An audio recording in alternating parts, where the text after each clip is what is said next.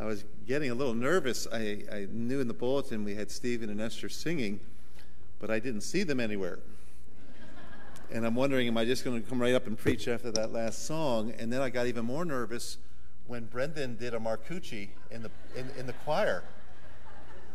And you say, what is a Marcucci? A Marcucci is when Ron is in the choir and the choir exits and he stays and soaks it in. And so, Brendan, you did a Marcucci.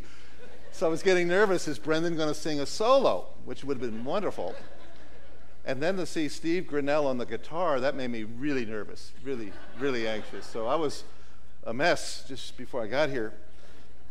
Steve asked before the service, he said, do you still get nervous or anxious before preaching? Yes, I do, every single time. You know, it's just the nature of it, at least as it relates to me. But thank you for the special music for those who are new. Stephen is our new youth pastor, and Esther is his wife. And they're doing a great job.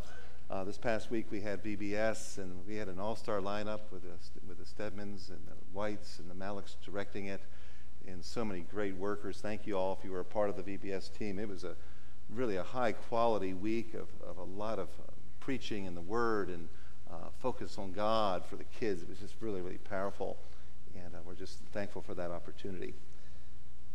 Great to have the Cochrans with us from Hermosillo, Mexico. How many of you have been to Mexico, just the country of Mexico? How many of us? Man, large percentage, large, maybe 80+%. How many have been to Hermosillo? Maybe a couple of us. I've been there several times. It's one of my favorite places. And when you're there with the Cochrans, they are just the greatest hosts for anyone who goes. We were with them on several occasions. The schedule in Mexico is a little different. It's a little bit of a mañana attitude, a little bit. And they eat, their schedule for eating, we were doing street tacos and things, I think at 10 o'clock or 9 o'clock at night or whatever schedule that we were on. But I have such great memories. Hopefully we can get down there again. And great to have you with us. They've been missionaries here that we've supported in prayer, finances for many years. They're doing a great, great work. And they're wearing multiple hats with the church and churches and then with the Bible college there. A lot going on, and then to navigate again through the pandemic when you have multiple institutions you're responsible for and work with is not easy. So great to have you both with us this morning. We also have our son Jim. I always call Jim John Jim. So Jim, our middle son, is with us down from Montana. We appreciate you praying for his son Wyatt, who fell through the second floor to the first floor and cracked his skull. He's recovering. He doesn't seem to be affected by it. We're more affected than he. But thank you for praying for Wyatt. Our message, and really the theme, if you were listening to the words and singing them from your heart, a lot of the theme already is around fear, around anxiety. And we all are tempted to be afraid, to be anxious, to be nervous, to be a worrywart. And it's just our frail nature. And we're going to look at a passage here before us this morning where the Lord doesn't want to live in that manner. He doesn't want us to live with anxiety. The Lord's going to address the topic. Paul will build on it, and other New Testament writers, where we're to cast all of our care upon the Lord, for he cares for us. We're to be anxious for nothing, but in everything by prayer and supplication, we're to make our requests known unto God. And then we can experience that peace of God, which passes all understanding. So it's a very rich topic, but in reality, we do battle with it. Some people battle with it more than others. So this morning we're going to look at the theme of anxiety. I think a way maybe to illustrate anxiety is to try to do a 14er, climb one of our 14,000-foot mountains. We do this each year with our college career group. This weekend, we had scheduled a climb up Mount Sherman. It's one of the shorter hikes, a little more forgiving type of hike as to exposure or danger issues, and yet there's a lot of anxiety, at least for the leader. The first is you have to wake up early enough to get there on time to try to summit before noon. That's your goal. And so we're looking at 6 different vehicles getting up to that location, the trailhead, by 7:30. Usually you start your hikes maybe 4 o'clock, 5 o'clock, 6 o'clock, depending on the climb. This being shorter, we were getting a little bit more sleep, but you're always nervous about that, just waking up in time and getting there and getting up on that hill, knowing you are on a race against time, because in the summer, storms build up through the morning, and then later in the afternoon, they often strike. And if you're in the mountains and on the hill with lightning, it gets really electrifying. Anxiety. For our group, the climbers, I was a little nervous about it. This is Paul Dickman, our director now for Camp Grace, and his wife, Emily. They arrived with 4 of their kids. The oldest is a junior this year in high school, and then it goes down all the way to probably 5th grade, 4th grade. So I'm a little anxious about my group, about the climbing condition, how they will manage going up the hill. Typically, we'll have groups of 15, 20, 30 going up at one time. The group usually breaks into 2 or 3 segments. There's usually those who are right up front. They're going to get to the top. They're just going to barrel up there. They're in great shape. They're young, and they're going to get up there. And then you have folks a little older. I probably was the oldest man on the mountain at age 65. I didn't see a lot of 65-year-old guys up there climbing the mountain. Most were in their teens or 20s or 30s. So I usually find myself as the caboose, so I try to keep everyone in front of me. So you have one group way up in front, then you have the caboose, and usually maybe something in the middle. And you're very anxious. You're anxious about communication. There is no cell service.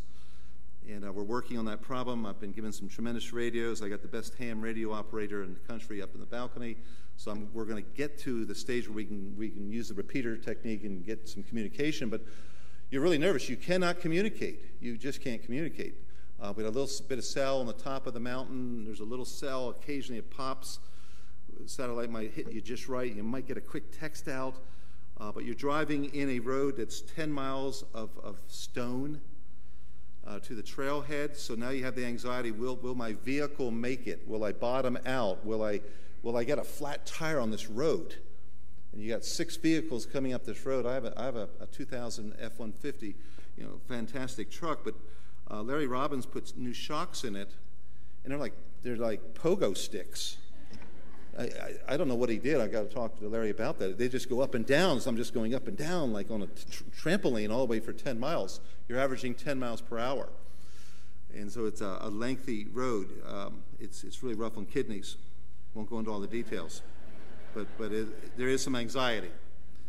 Altitude sickness is real. You may have climbed a 14er the last time, and it was just fine. You did fine, but this time your fingers start turning green, and you start to get flu-like conditions, and you get sick. And so as a leader, you're always worried about, hey, how are you feeling? How are you feeling? Are you hydrating? Keep drinking. Keep drinking. How many ounces do you have? Do you have 64 ounces of water? What do you have? And you're worried about your group. Will they get dehydrated? So for our group, we started with 15. Only 8 will summit. So that means you have 7 now you're worried about. Our first guy to go down was Dr. Huda. He made it a half mile, and really altitude sickness hit and some other issues, and he had to get down. Normally you send people down with people, but he hadn't gone too far up the road, and so he was, we thought safe. Then we have Paul and Emily. We got another mile up, and Emily just got terrible altitude sickness. And so now, Paul's saying, you can make it, honey. You can make it, honey. And I'm saying, oh, Paul, brother. She's not going to make it, Paul. She needs to turn around, and you need to go back with her. So there goes Paul and Emily. What we didn't know is right ahead of them, 2 of his daughters, they too were having altitude sickness. And so I'm the caboose, and I'm trying to, do this. Is it triage, Jim? Triage. All right, you go down, you keep going. You go down, you go down. You can keep going. You two need to keep going. When Mac goes up, this is Paul's oldest son, very capable young man. But he takes Riley, his sister, and I'm babysitting back here. So now we send a middle group of 2. We have the others who have gone up ahead. We don't know how far they're ahead. We can't communicate. So Mac is going to lead, and he's a very competent young man, but he leads his sister up the wrong mountain.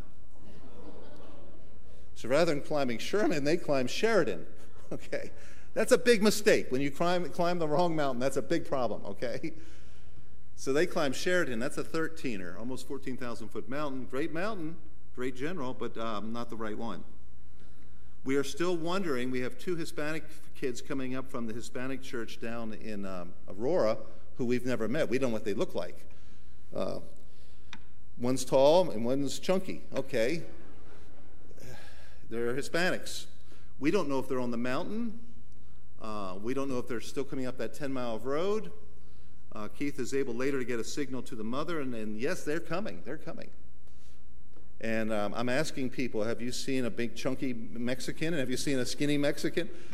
And most folks climbing aren't really doing this type of demographic study, you know. So we don't know where the Mexicans are. Okay? So are they ahead of us or are they behind us? Later we found out they came to the mountain and they looked and they were so scared they turned around and went home. We didn't know that. We're looking for Mexicans, you know. So we lost them. So Mac's on the wrong mountain. The Mexicans are doing a U-turn. We have people vomiting all over the hillside. So what possibly could go wrong?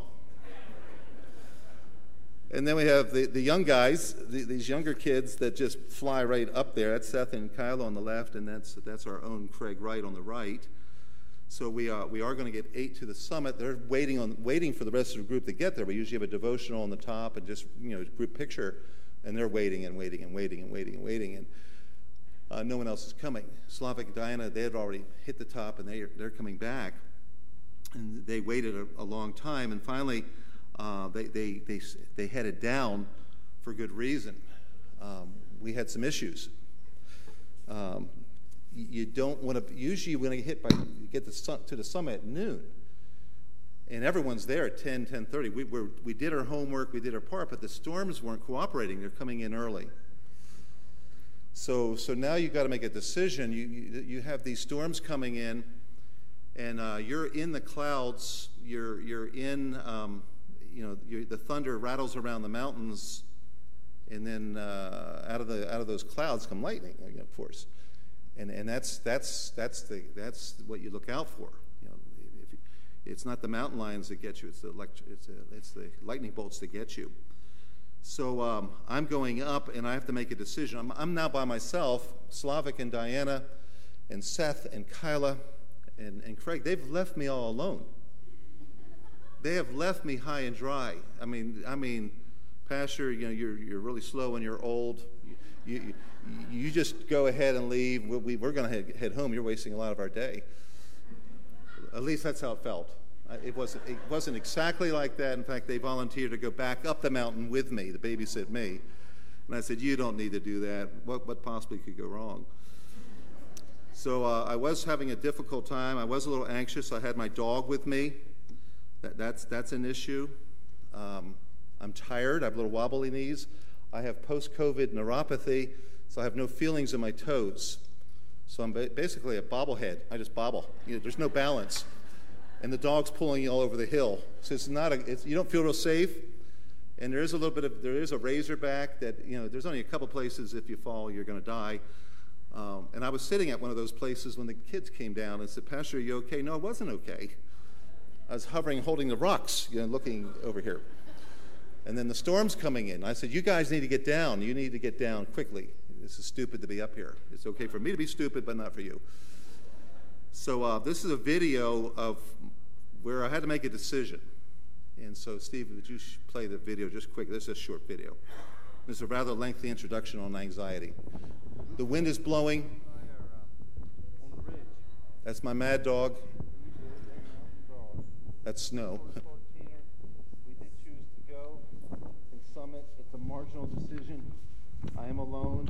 If I had a group, I wouldn't do this. As you can see, it's just straight down. It's like, whoa. I have a few feet. I'm not going to get near it to show you how steep. I'm a little tired and wobbly. But in 100 yards, we're going to summit. You can see the views. Beautiful blue, blue, blue, blue. Black, black behind me coming at me. Not good, not good. So we're not going to linger here.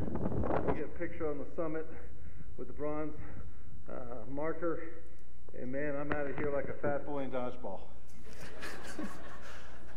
So it sounds like I'm drunk. I'm not drunk. I'm actually high. No, not really.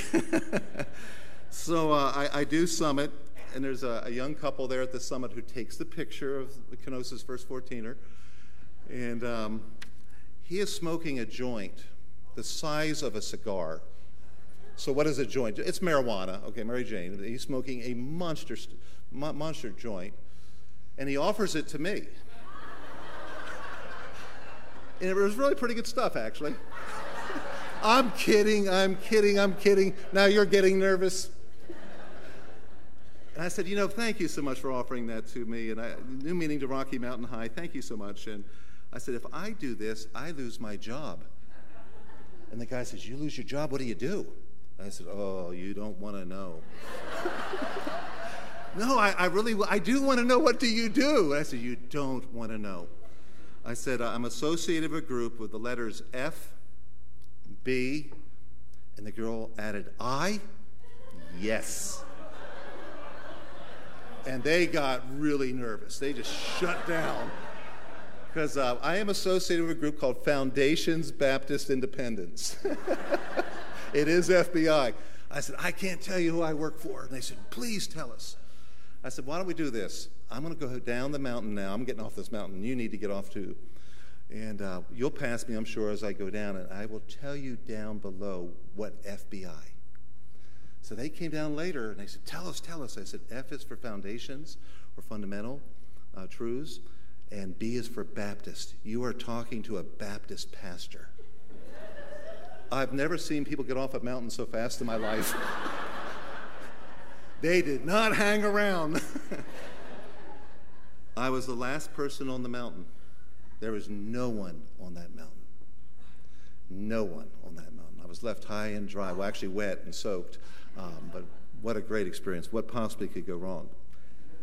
In life, we face things that do cause us to be anxious. If you really boil it down, it's dealing with our life or the life or lives of someone else. And it's those type of issues that really get us nervous. For grandparents, we're constantly potentially anxious about the grandkids, our 7 grandchildren. So you pray for them. It's real. You have kids like our grandkids. Man, you just got to pray and pray and pray because you can't live with that anxiety, those fears.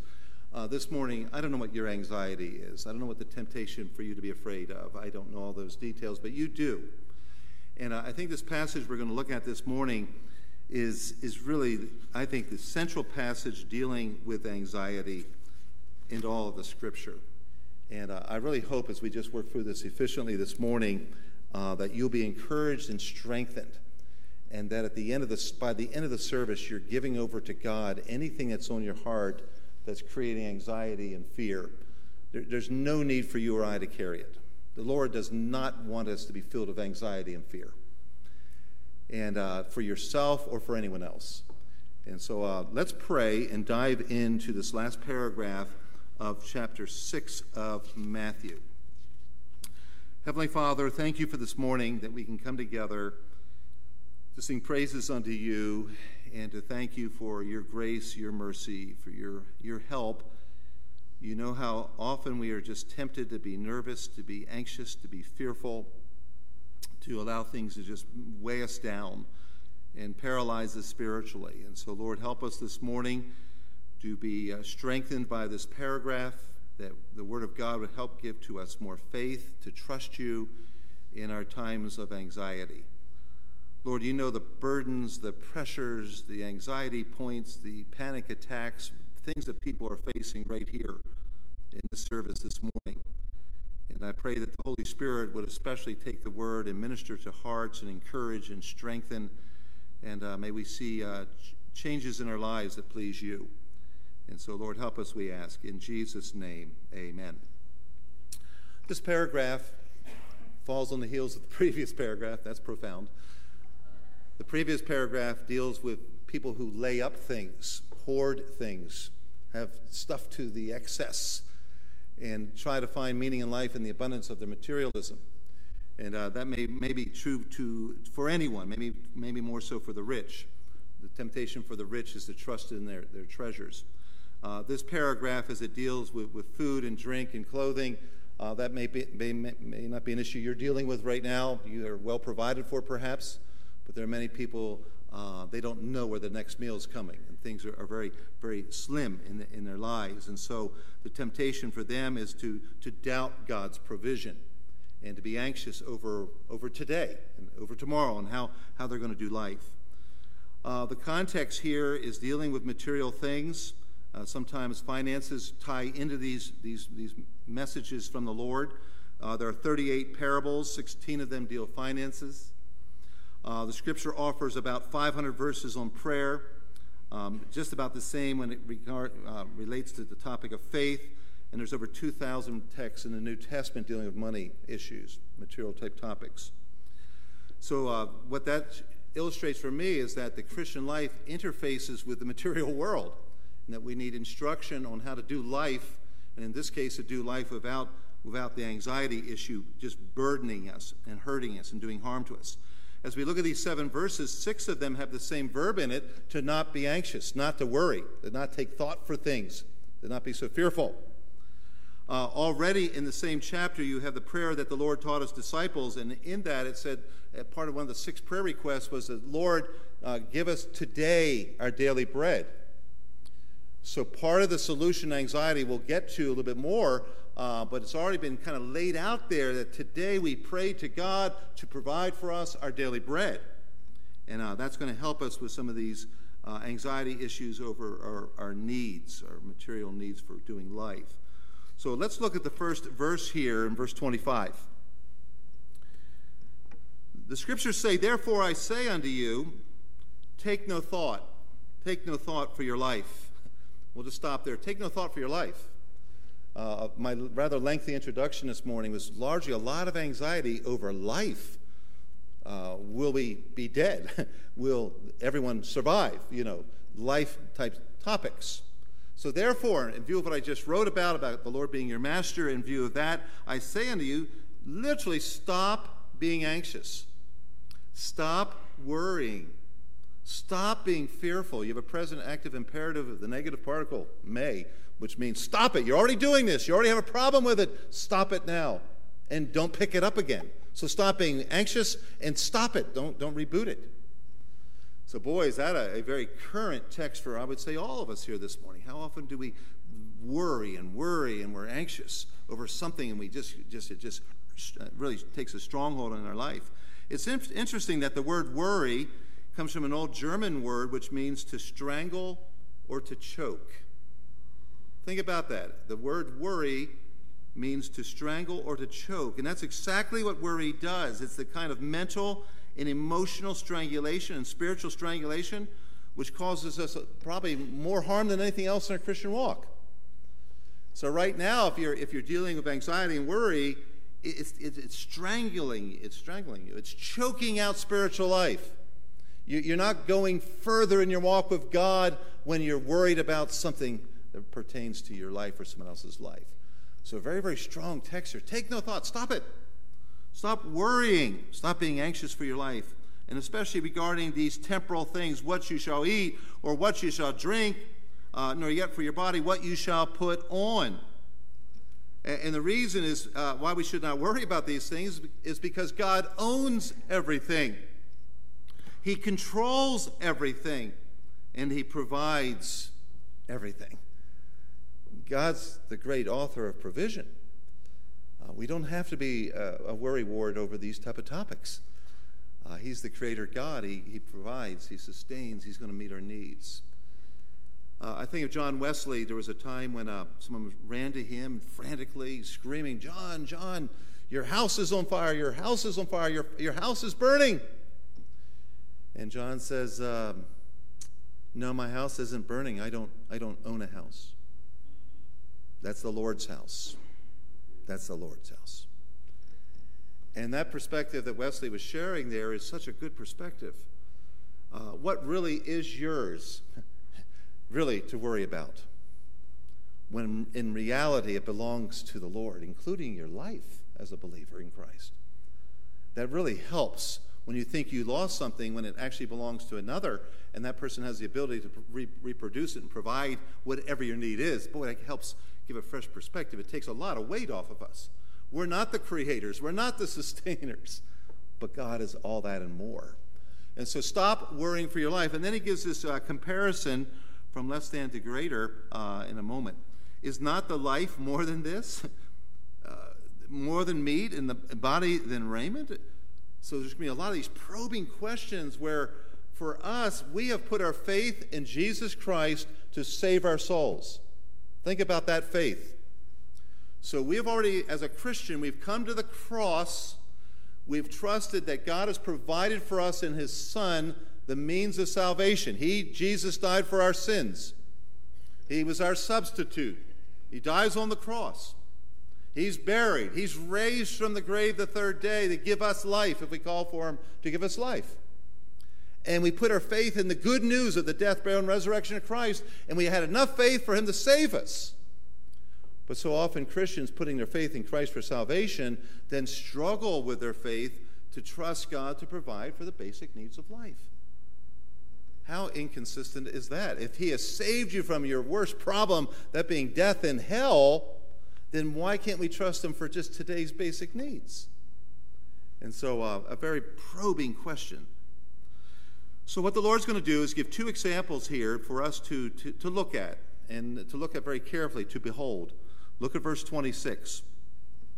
So stop worrying for your life, and here's about how you do it. Behold the examples of God's provision. There's going to be two examples from nature that he gives. And you can see these today, these object lessons. And they're there staring at us everywhere to remind us, hey, God loves us. He's going to provide for us. We don't need to worry, with these illustrations in mind. Behold, another command. Right now, take this upon you. Look this way. Behold the fowls, the birds of the air. For they sow not, neither do they reap, nor gather into barns. Yet your heavenly Father feeds them. I love birds. We have several bird feeders in our backyard that the squirrels eat. The birds never get to them. Squirrels are unbelievable. If you have any solutions, I'm all ears. Up at our little mountain home, we have these chickadees, and often I'll just be sitting out around the property, and they fly and kind of, what do you call that in the military, where they buzz you? But I'll go out there sometimes, and I'll have some peanuts, and I've had a little chickadee land in my hand, and just eat the peanut right out of the hand. I've got a pet chickadee. I'll walk around the property and it will land on the shoulder or just fly wherever I walk. I've got a deer I name after my brother, Bruce. I don't know what the correlation is, but Bruce follows me and follows Elise all over the property. Here's like an 8-point buck that walks around the property like a puppy dog. Okay, but I think of those birds in our mountains here. I love Psalm 50, verse 11, where God says, I know all the birds of the mountain. I know all the birds of the mountain. In our Rocky Mountains, we have 260 species of birds, chickadees, loons, grebes, pelicans, herons, allies, swans, geese, ducks, vultures, hawks, eagles, grouse, rails, coots, cranes, shorebirds, doves, pigeons, cuckoos. An owl kept us up last night. Owls, nighthawks, swifts, grouse, hummingbirds, kingfishers, woodpeckers, flycatchers, larks, jays, crows, magpies, wrens, dippers, bluebirds, thrushes, thrashers, pipits, waxwings, starlings, warblers, bunting, sparrows, blackbirds, finches, and you get the point. There's a lot of different birds. And as far as I know, every single one of them had a wonderful breakfast this morning. Every single bird. And the same will be true for lunch. They will have a full meal at lunch. And every single one of those birds will have a wonderful meal provided by God tonight. And these, they don't even sow, they don't reap, they don't have barns. But God takes care of all of them. And it's true, and you know it's true. So behold how God takes care of his creation. Something as insignificant as a bird, God cares for. And then Jesus, to really drive the point home, he says, yet your heavenly Father, stop there. You are the son or the daughter of God if you're his child. You are made in his image. You're an image bearer of God. He's reserved for you as a Christian a place in heaven. He shed his blood on a cross for you. He was raised from the dead for you. So when we are worrying, part of the problem is we're not looking in the right direction to see God's provision everywhere, but we're losing sight that you are God's child. You can call him Abba. You can call him Daddy. You can call him Father. And he is the creator of the universe, and this Father of yours, it is no big deal to provide anything for his kids. And, we love our children, but God loves his children in a perfect sense at all times. So when we are worrying, we're losing sight of really who our Father is. Satan is the author and finisher of doubt and confusion. That's not God. God is not the author of doubt. He's the author and finisher of our faith. He's our heavenly Father. And then there's a statement, are you not much better than they? I hope to think we're better than birds, as much as we love God's creation with birds. But we're the sixth-day act of creation.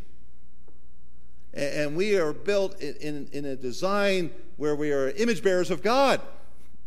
And he can be our Father if we call upon him in faith to save us. Wow. So if you're struggling this morning with anxiety and fears, you've got to remember what family you belong to and who your Father is. So important to get this right perspective. Behold. And then he asks a really important question. Which of you by worrying, which of you by taking thought, which of you by being afraid can add 1 cubit? A cubit is from here to here. That hand is a span. A cubit is here to here, about 18 inches. And it can be used metaphorically to describe a span of time, lifespan. And that would be your context here. So which of you by taking thought can add 1 cubit unto his stature? The idea here is by worrying, can you add or extend any more life to your span? Is the idea. It's not saying can you add 18 inches to your height. That you're not going to be able to do. But the context here and the words that can be used to describe the question is, can worrying extend your life?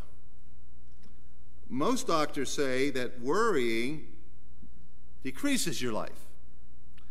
In fact, Dr. Charles Mayo of the famous Mayo Clinic wrote, worry affects the circulation, the heart, the glands, and the whole nervous system.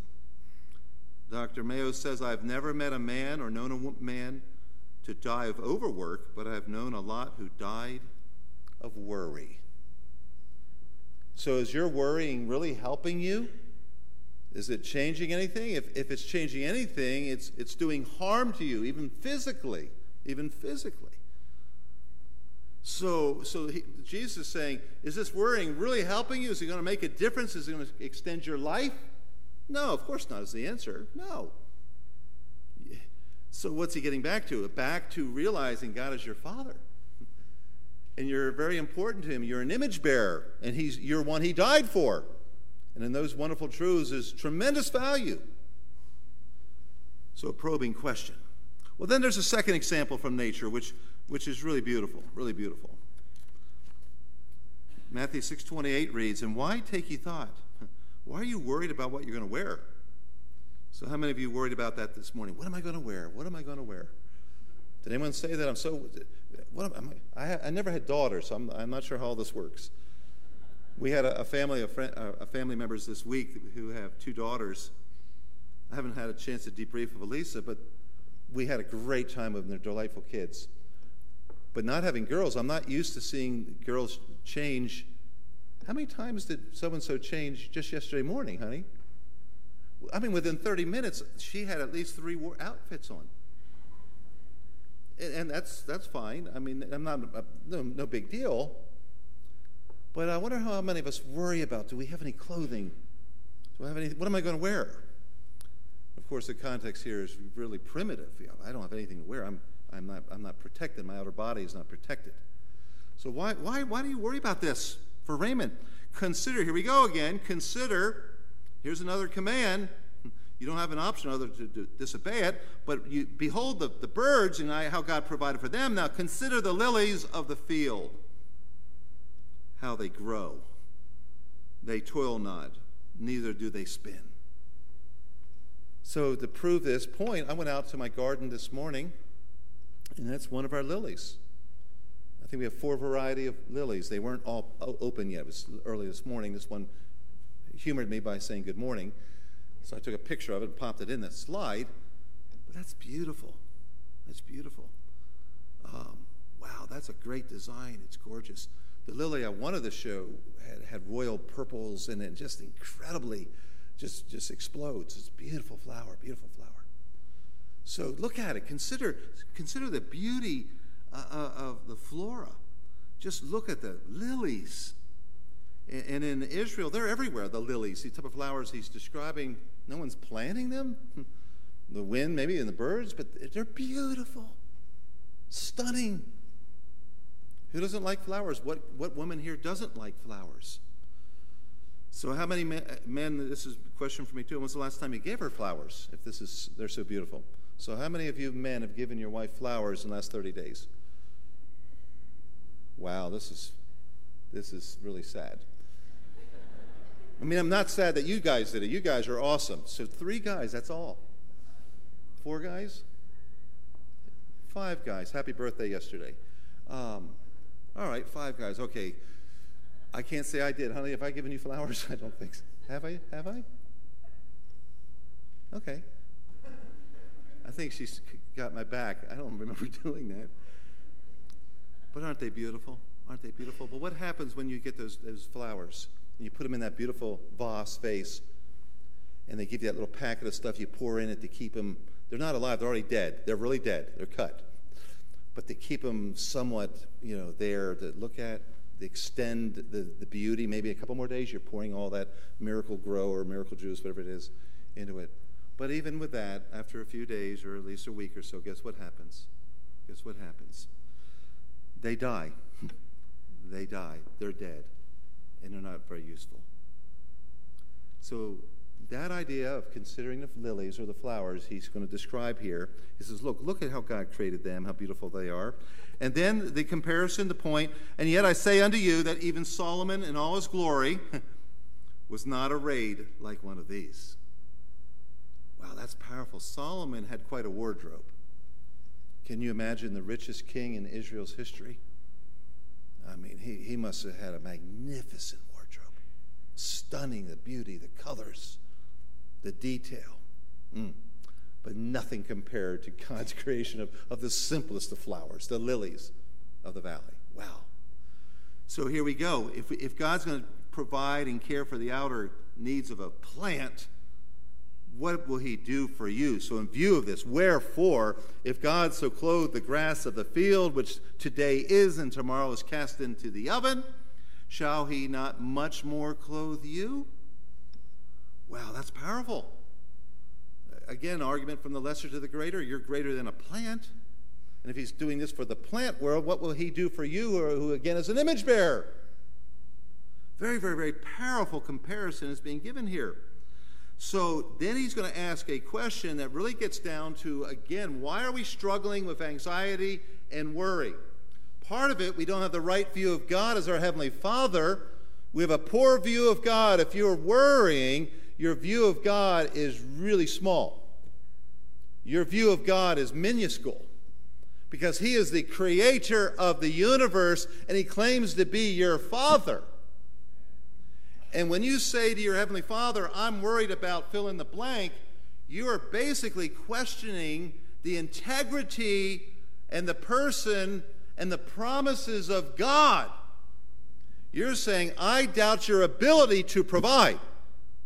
I'm worried you're not going to come through in crunch time for me, your child. It's a really bad message.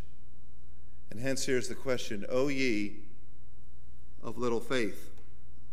So the root problem when you're worrying, pride is just united to all these sins, but yes, you're proud, you're not listening to God's word. You're doing life on your own, and it's not working real well. But the problem is your faith is so little. That's the problem. You have a trust problem. Your root problem is you have a faith problem. So right now, if you're worried about whoever, whatever, Your problem is you. And your problem is you're not trusting God and his word. You have a faith problem. Your faith is so small. So help me then. How do we increase our faith? How do we leave worry behind? Earlier in the prayers, Lord, today give me my daily bread. Well, that's going to be helpful. So how do we overcome fear? By prayer. By prayer. By prayer and supplication, let your requests be made known unto God. Philippians 4:6. Stop worrying, he says there.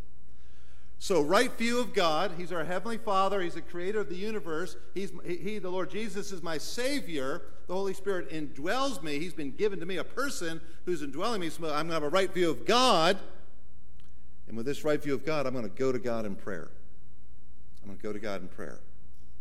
So how do you overcome anxiety? You get on your knees before the Lord, and whatever is on your heart that's strangling you, choking your spiritual life out, burdening you, bearing down on you, you come before the Lord and say, Lord, here am I. Here's Will. I'm worried about this situation.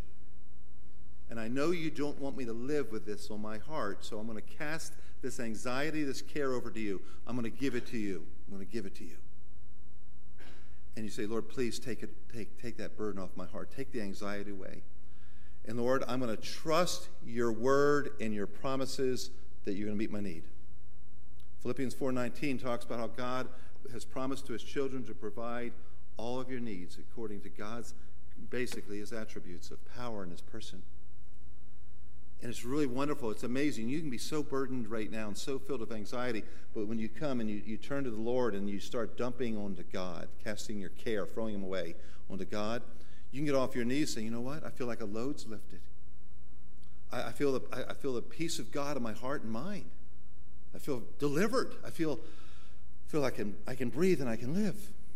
And of course, it starts coming back pretty quickly, the temptation to worry. So you get back on your knees again and you pray again. You get into the Word and you see the right view of God through the Word. You take the promises of Scripture. I like the guy in Mark 9:24. His son had a big problem. Jesus arrives, and he sees Jesus. He has a son with a major league problem, and he says to Jesus, basically, I believe, but help my unbelief. I'm struggling with some doubts. Increase my faith. Prayer.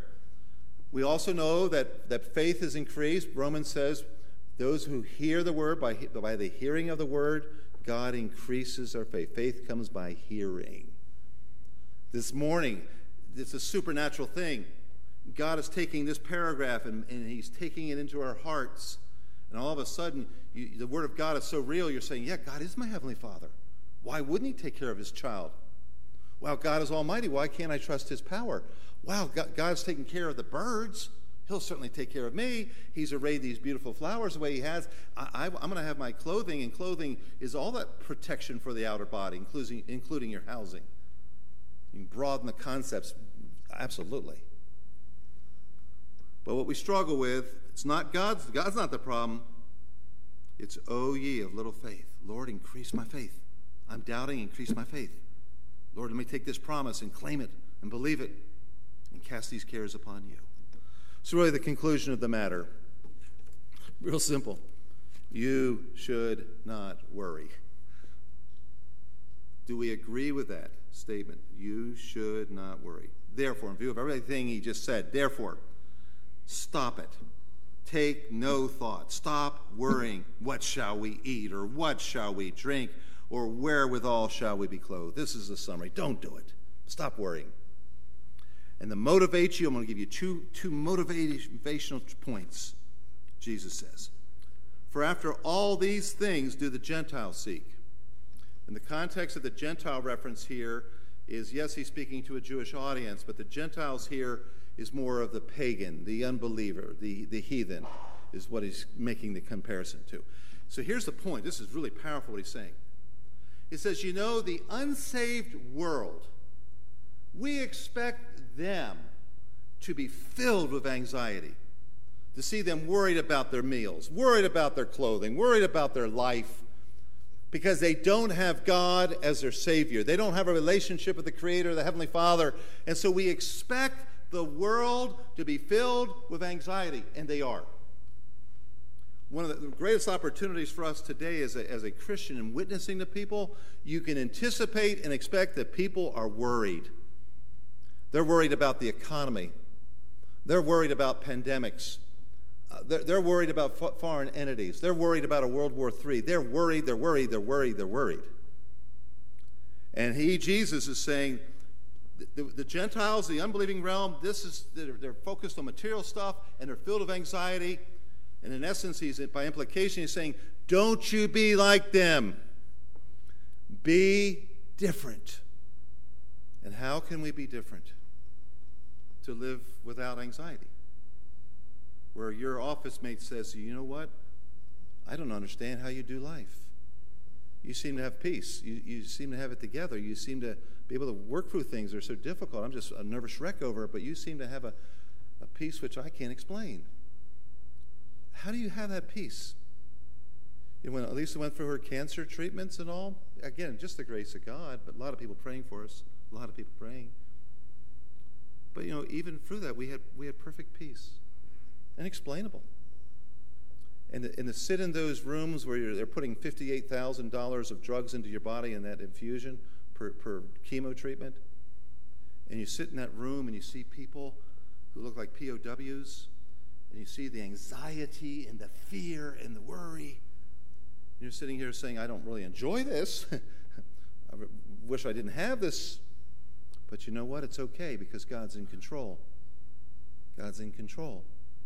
And I know that God loves me. He's my Heavenly Father, and I know that He works all things together for good for them who love God. So I can live with this. Fine. He's given me this trial. From the beginning of that trial, we said, let's be good stewards of this trial. Let's take advantage of the trial God gave us and look for opportunities to share God's grace and His peace with others. Just the right way to do it. I'm not saying we did it perfectly. I'm just saying that is the biblical approach. And so what we have here is what a difference we should be in front of this world. And especially with all the stuff going on right now, people should say, wow, can I talk to you? I'm really worked up. I'm really anxious. And you can say, yeah, let's talk about it. Let's talk about God, how you can have peace with God through Christ. And then the peace of God as you walk with Christ. And then the second motivation, for your heavenly Father knoweth that you have need of all these things. And I love the verb knoweth here, that the tense that is used drops the context back into eternity past. So God knew of your needs in the past, even before you were created. It isn't like the Lord's looking from heaven saying, oh no, look what just happened. Man, I better do something now to meet that need. No, it goes way back. When did He not know about your needs? When did He not have in His mind to provide for your needs? So you have an almighty God and an all-knowing God. You have an all-loving God. You got everything working for you. You do not need to worry when you have a God like this. For your heavenly Father, hey, we're back to the Heavenly Father theme, knows that you have need of all these things. That's powerful. Whatever you're going through, whatever's on your heart, before you even ask Him, He knows what your need is. And you say, well, why then do I need to pray? He already knows. He wants fellowship with you. He wants communion with you. He wants you to exercise faith in Him. Nothing's too hard for Him, but He wants you to come to Him, not just in your times of need, but when things are going well. He loves this. He created us for this kind of pleasure to His heart, to have children that love Him. How rewarding is it as a parent when you know your son or your daughter loves you and they want to talk to you and wants to be with you? And that's really precious. And if you don't understand what I'm saying, if you don't have that, you know how hard it is. There's no great, John says there's no greater truth than this, than to see my children walking in truth. There's no greater joy that I have than this. So if that's the greatest joy to see your kids walking in truth, what would be the hardest heartbreak? You get it. So your Heavenly Father knows all your needs. So why are you worrying? Just ask Him about it. Talk to Him about it. Pray about it. Commune with Him. Verse 33. So when we talk about overcoming anxiety, right view of God, Heavenly Father, I'm going to pray for more faith. I'm going to cast my cares upon the Lord. I'm going to be in the Word of God, because faith comes by hearing, and hearing by the Word of God. And part of my problem when I'm worrying, guess what? My focus is on me. Your focus is inward. It's wrong focus. You're going in the wrong direction. So here we have another imperative. He says here in verse 33, but seek ye first the kingdom of God and his righteousness. So here's the kingdom where he is the king. You enter into that kingdom through faith in Christ. There's a coming aspect to that kingdom. There's a physical aspect. There's a current spiritual aspect to that kingdom. And it's governed by his holiness. So seek God, his big plan, and live for the Lord. Wow, powerful. Seek first God and his kingdom and its righteousness. Get your priorities right. Get your focus on the Lord and looking to meet other people's needs. And be governed by the Word of God and the Spirit of God. Wow, get the right focus. An upward and outward focus. Wow, that does a lot. It's biblical, it's godly, it's right. And guess what happens when you have your priorities? You know, the way it works is usually we're seeking those things like the food and the drink and the clothing and all the things about our life. We make that our priority. God says, don't make that your priority. Put me as your priority. My plans as your priority. And God says all these things should be added unto you. So it doesn't make any sense. I know it sounds paradoxical. You're saying, I have current needs right now. You don't know my needs. I got this payment to make. I got this health problem here. I got this issue. I'm all worked up over these things. And you're saying to not focus on that? Are you kidding? I don't know how I'm going to make it for the week.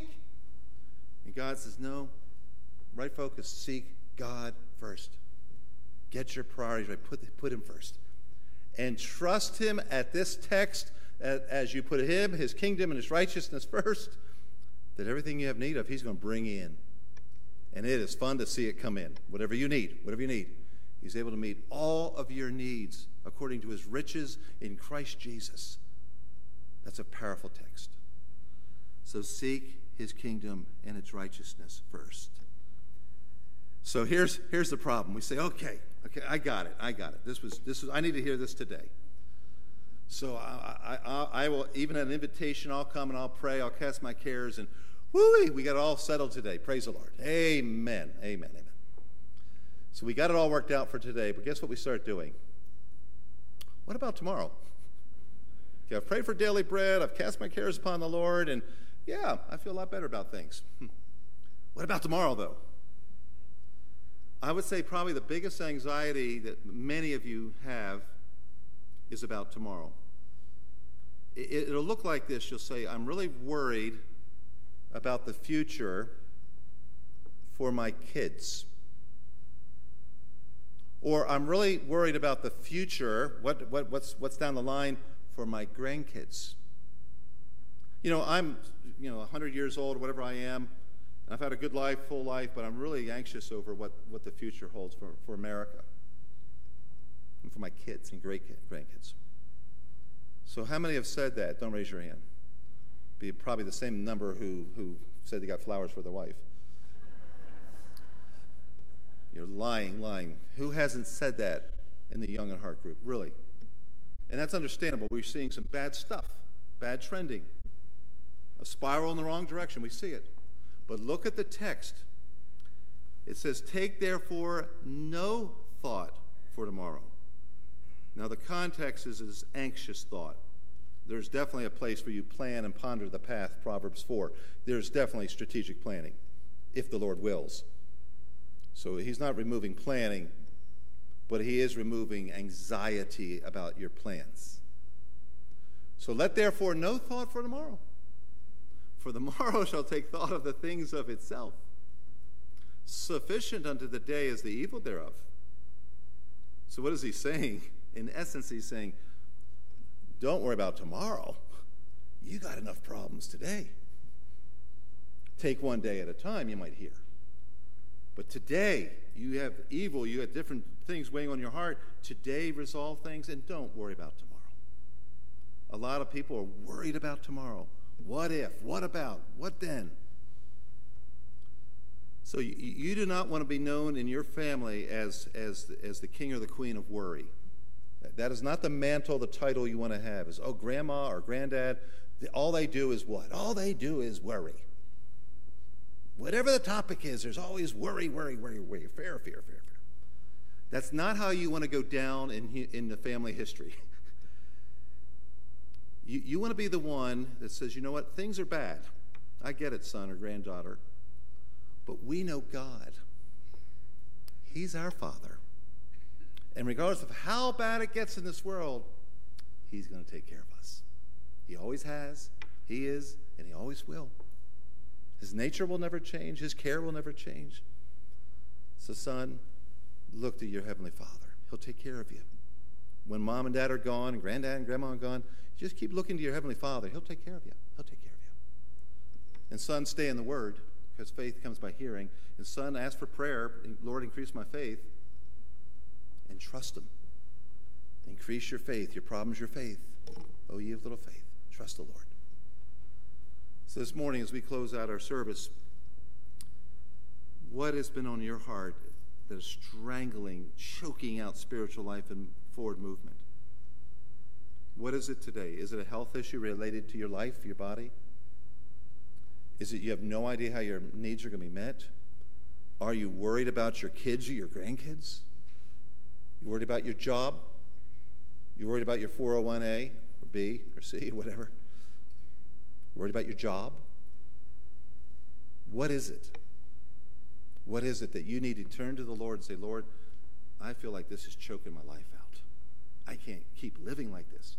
God does not want us to live by fear. He wants us to live by faith. What is it that you need to get with the Lord here in a moment, an invitation, where you say, Lord, I cast this care upon you. I cannot bear it anymore. It's about my son. It's about my daughter. Lord, I can't carry this burden. I'll keep praying for them, but the anxiety is just too much. I can't live with all this. Would you in a moment come to the Lord and cast that over to him? And then we ask the Lord to give you grace to seek first not those things that you're worried about, but to seek first God, to seek first his kingdom and its righteousness, and leave all that stuff for God to take care of. Stop controlling things. Stop trying to manipulate things. You are not God, but trust him who is. Let's bow for prayer here this morning. Heads are bowed and eyes are closed. This has been a message for believers, but it could be this morning you've never trusted Christ as your Savior. Wow, if there's anyone filled with fear, it is you. And probably the thing, if you face the reality, the truth, the thing you probably fear the most is death. The book of Hebrews tells us in the Bible that for the unbeliever, even Christians struggle at times with this, but the thing that we have is this spirit of fear about the fear of dying, the fear of what happens after death. For the Christian, when we call on the Lord who is the life, who saves us, he removes from our heart, sometimes instantaneously, sometimes over a process, but removes the fear of dying, removes the fear of death. Wow. Would you this morning trust Christ as your Savior? Would you put your faith in him? He'll take away all the fears. You can have peace with God. Therefore, if any man be in Christ, he has peace with God, Romans says. 5. Would you trust Christ today? For our church family and friends visiting who know the Lord, who would just say with an uplifted hand saying, I came in this morning and I've been carrying some pretty big burdens, some pretty big fears, some pretty heavy anxiety on my heart. And this message from the Word of God hit right there. Pray for me. Could I see your hand this morning? You came in this morning. A lot. Thank you. A lot of hands. Thank you for being honest. In a moment, we're going to have the piano play just quietly, the invitational song. Would you just take a few moments to come and spend some time casting those cares, those fears, those anxieties upon the Lord? Is there anyone else here this morning you would say, I am just so distraught. I am just so overwhelmed. I almost feel like, what's the use of living any longer? I'm at this point. Is there anyone I could pray for? I will not embarrass you, but you just feel like I am at the breaking point. Is there someone I could pray for? Yes, ma'am. Someone else this morning. You're just at the breaking point. Would you come this morning? Would you spend some moments in prayer? We have a pastoral staff and our wives are here to help too. That's what a church is for, to bear one another's burdens. Would you stand to your feet? And heads are bowed, eyes are closed. And Stacy, if you just play. Would you come this morning? Would you come and take some time praying? Would you consider the fowl of the air that the Lord provides for? Will you consider the lilies of the valleys, how they are arrayed and clothed? Would you come to the Lord as an image bearer of God and cast your cares upon the Lord? Would you come for a few moments and cast those cares and talk to the Lord? Lay aside those weights that are so easily besetting you. Would you come this morning?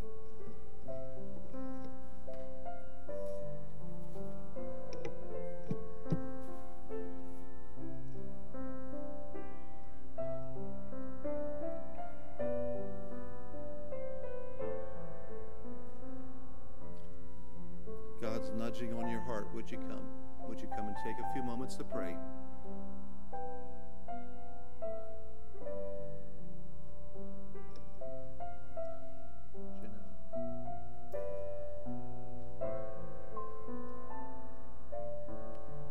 Would you come and pray? Take some moments here. Talk to the Lord. Nathan, would you pray?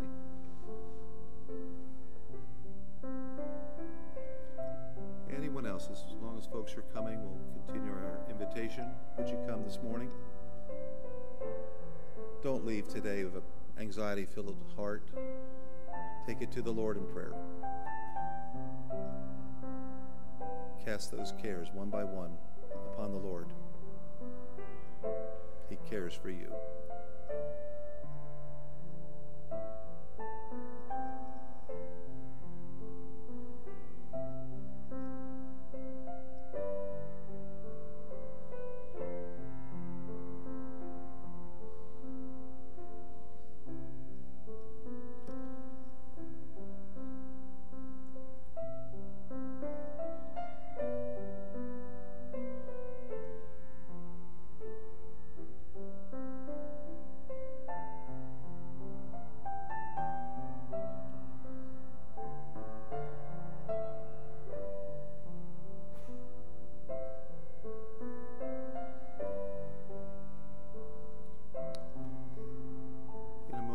Close this in prayer.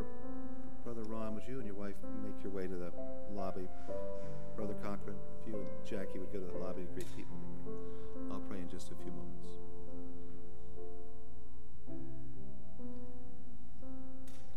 Let me pray.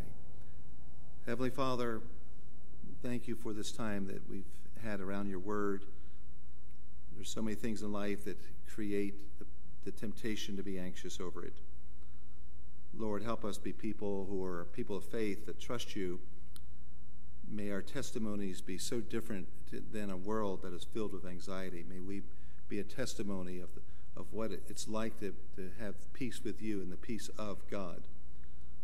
Lord, you know the burdens all of our church family and friends bear, and only you can take those and lift those burdens off hearts. Only you can provide. And so we want to trust you, Lord. Do great things for your name's sake, for your glory.